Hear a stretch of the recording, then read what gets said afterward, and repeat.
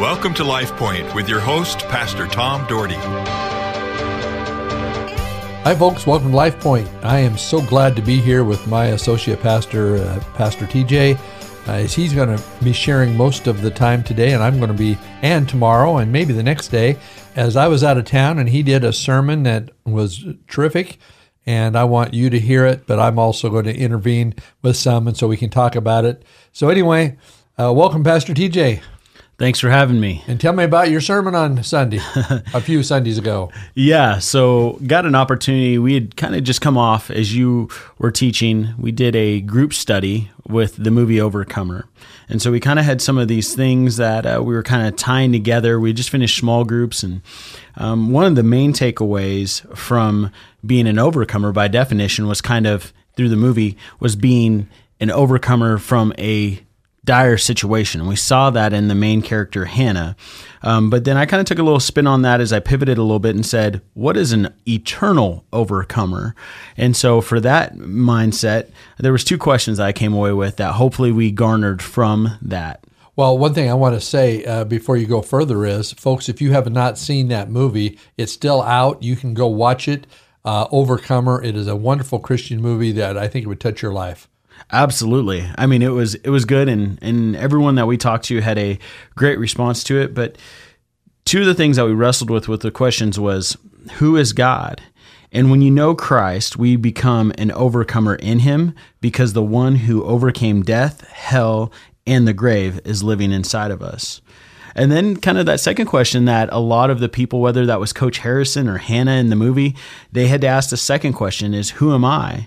And you need to find your identity in the one who created you, kind of part and parcel with that first question. And so, you know, we saw some of those wonderful things take place in the movie. We saw the need for salvation that was kind of there. We saw Hannah dedicate her life.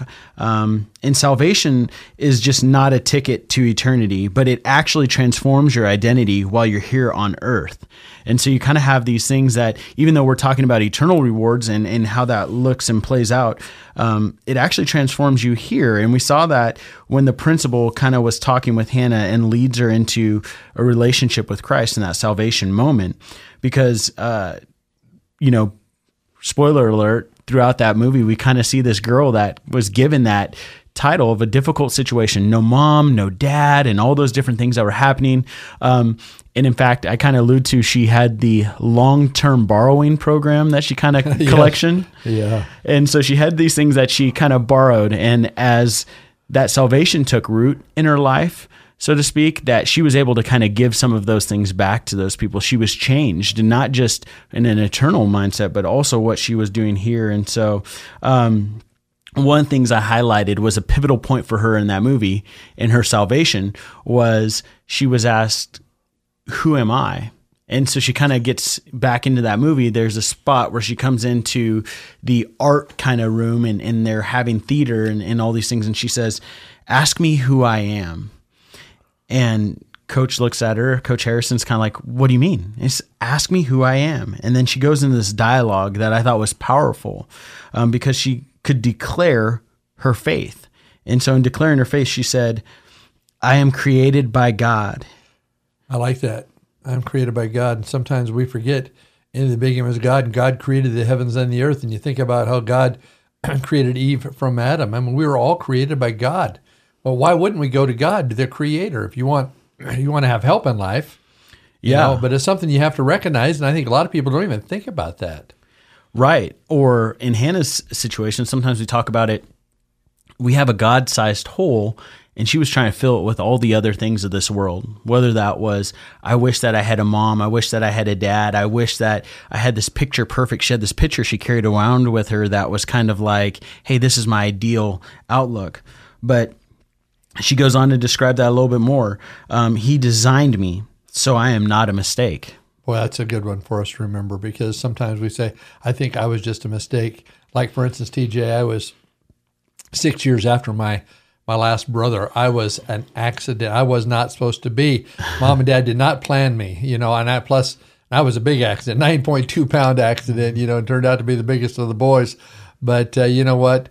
God designed it. God knew that he had a plan for me, and he's had a plan all along. And I've been able to fulfill that. Like He's had a plan for you and your years, and you got a little interesting background, a Samoan dad and a Ukrainian mom, and you end up in an interesting life story with who you are and where you've been from the sports world to the corporate world to the pastoral world. I mean, it's interesting. You probably wouldn't have saw that design early on, I doubt. No. And I mean, even as you alluded to, just the nature of the cultural differences between my parents. Oftentimes, nowadays, designer dogs, you talk about designer dogs are made up that way. We were blessed to get a dog from our youth pastor, Max. He gave us. Yeah, you were blessed. He gave us this dog that is an Aussie poo. So he's Australian Shepherd and Poodle mix. And sometimes I kind of feel that way. Like, who would mix a Ukrainian and a Samoan? Just like, who's creating these dogs that put them together? But again, that's happening by design, whether that's in the breeder part or, man, even more so, like you said, where God has ordained and called us into these different things. Man, that's awesome. That's right. So he has, the next line that she says is, His Son died for me just so I can be forgiven. Isn't that something? To recognize that we are forgiven, that no matter what we've done. I've had people say to me, Pastor, I've done so much. If you knew my background, you know I could never be forgiven. I said, no. God says, I'll forgive sin. I will forgive your sin, and I will not only forgive it, I will forget it. It is in a sea of forgetfulness. And I'm so thankful for that. Yeah, and He's kind of that pursuant God, right? Like I say, He will take the 999 steps if we wander 1,000 from Him, if we will take that one and repent to go back to Him. Like that's how much He loves us. I think of like that song, He is jealous for me, loves like a hurricane, because the imagery to me is like, He pursues me and He wants me. I mean, that's His desire, but ultimately it comes down, man, do I accept that salvation? Do I understand what took place on that cross? And forgiveness is such a huge element. I mean, of course, in our spiritual life, but in who we are as people. In fact, I got a sermon that I've just recently shared that talks about the forgiveness, that the blockade we have between us and God as many times as we hold on to a lack of forgiveness. We need to be forgiving each other. A lot of marriages are struggling because a spouse is not forgiving another spouse. And I'm telling you, forgiveness is not only a key in your salvation, but is a key in your spiritual growth. Absolutely. The next line she says is, He picked me to be His own, so I am chosen. So she felt special. Yeah. I mean, that she realized that she was special, that God had chosen her for a reason, just like God has chosen you and chosen me for a reason and had a purpose in mind. We've done a study in the past about being purpose-led, and, it's so important to understand that, God chose us. And folks, are we fulfilling that purpose? And hopefully we are. And her next line, He redeemed me, so I am wanted. How many of us need that? So many people feel unwanted. So many people feel like they're castaways. Well, I just don't have what you have. I wasn't raised like you. I always talk about being raised in such a great household, which I was, and I didn't go through the issues a lot of people went through. I didn't even go through a lot of the temptations a lot of people went through because I really was in a godly home, which I'm very grateful for. But there's other people that can understand things better than me because they've been through a lot greater trials. But knowing this, that, you know what? God has a plan and that God will see us through those things. Yeah. And, kind of when you have that perspective, you can really start to dispel some of those footholds that Satan wants to try to put in your life to cause you to stumble, to be like, oh, I'm not wanted, I'm not adequate, I'm not chosen, I'm not forgiven. All these things we're talking about. But, man, there's so much there because it goes into that next part. And why are those things taking place? She says, He showed me grace just so I could be saved. So grace, unwanted favor, the God's favor on our lives, it's not unwanted favor, undeserved favor, is that God loved us so much that He sent His Son Jesus Christ, so we could have the Savior, we could have forgiveness. I think of the thief on the cross. Just that day, the man lived in sin his whole life, was a crook, a criminal his whole life, and that day he just turned to Jesus. He said, "Jesus, remember me," and Jesus said, "Today you will be with me in paradise." And he was going to heaven. Somebody said, well, man, you got to work. You got to have all these works. I went to a funeral one time. It was different religion. They were sharing religion. They said, well, we haven't done enough. We haven't done enough. Jesus already did it. He's done enough. And that crook is receiving the grace of God just because he believed. That's such a humble concept, though. It's unwarranted, undeserved that takes place. And the next line is, he has a future for me because he loves me. Man, that's such an awesome thing. And then when you think of that, we're both fathers, and a father's perspective of loving, man, that is such a powerful thing. And then she kind of just sums that up a little bit here of, so I don't wonder anymore, Coach Harrison. I am a child of God. Amen.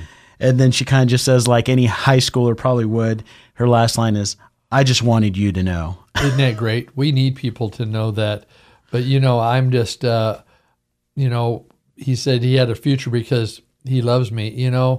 We love our kids so much. You have 3 wonderful kids. In fact, recently you were able to bring them in the church for a little bit because they were off, and you and your wife both work at the church, and they're just the most lovely kids. But you love your kids in a special way. It's such a deep love. And my daughters, I talk about her all the time.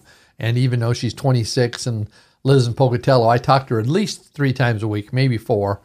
And you have such an incredible love. But to think how great the love that God has for us, I mean, it goes beyond that love. And so we could put it into perspective, because we know how much we love our kids and we love our spouse.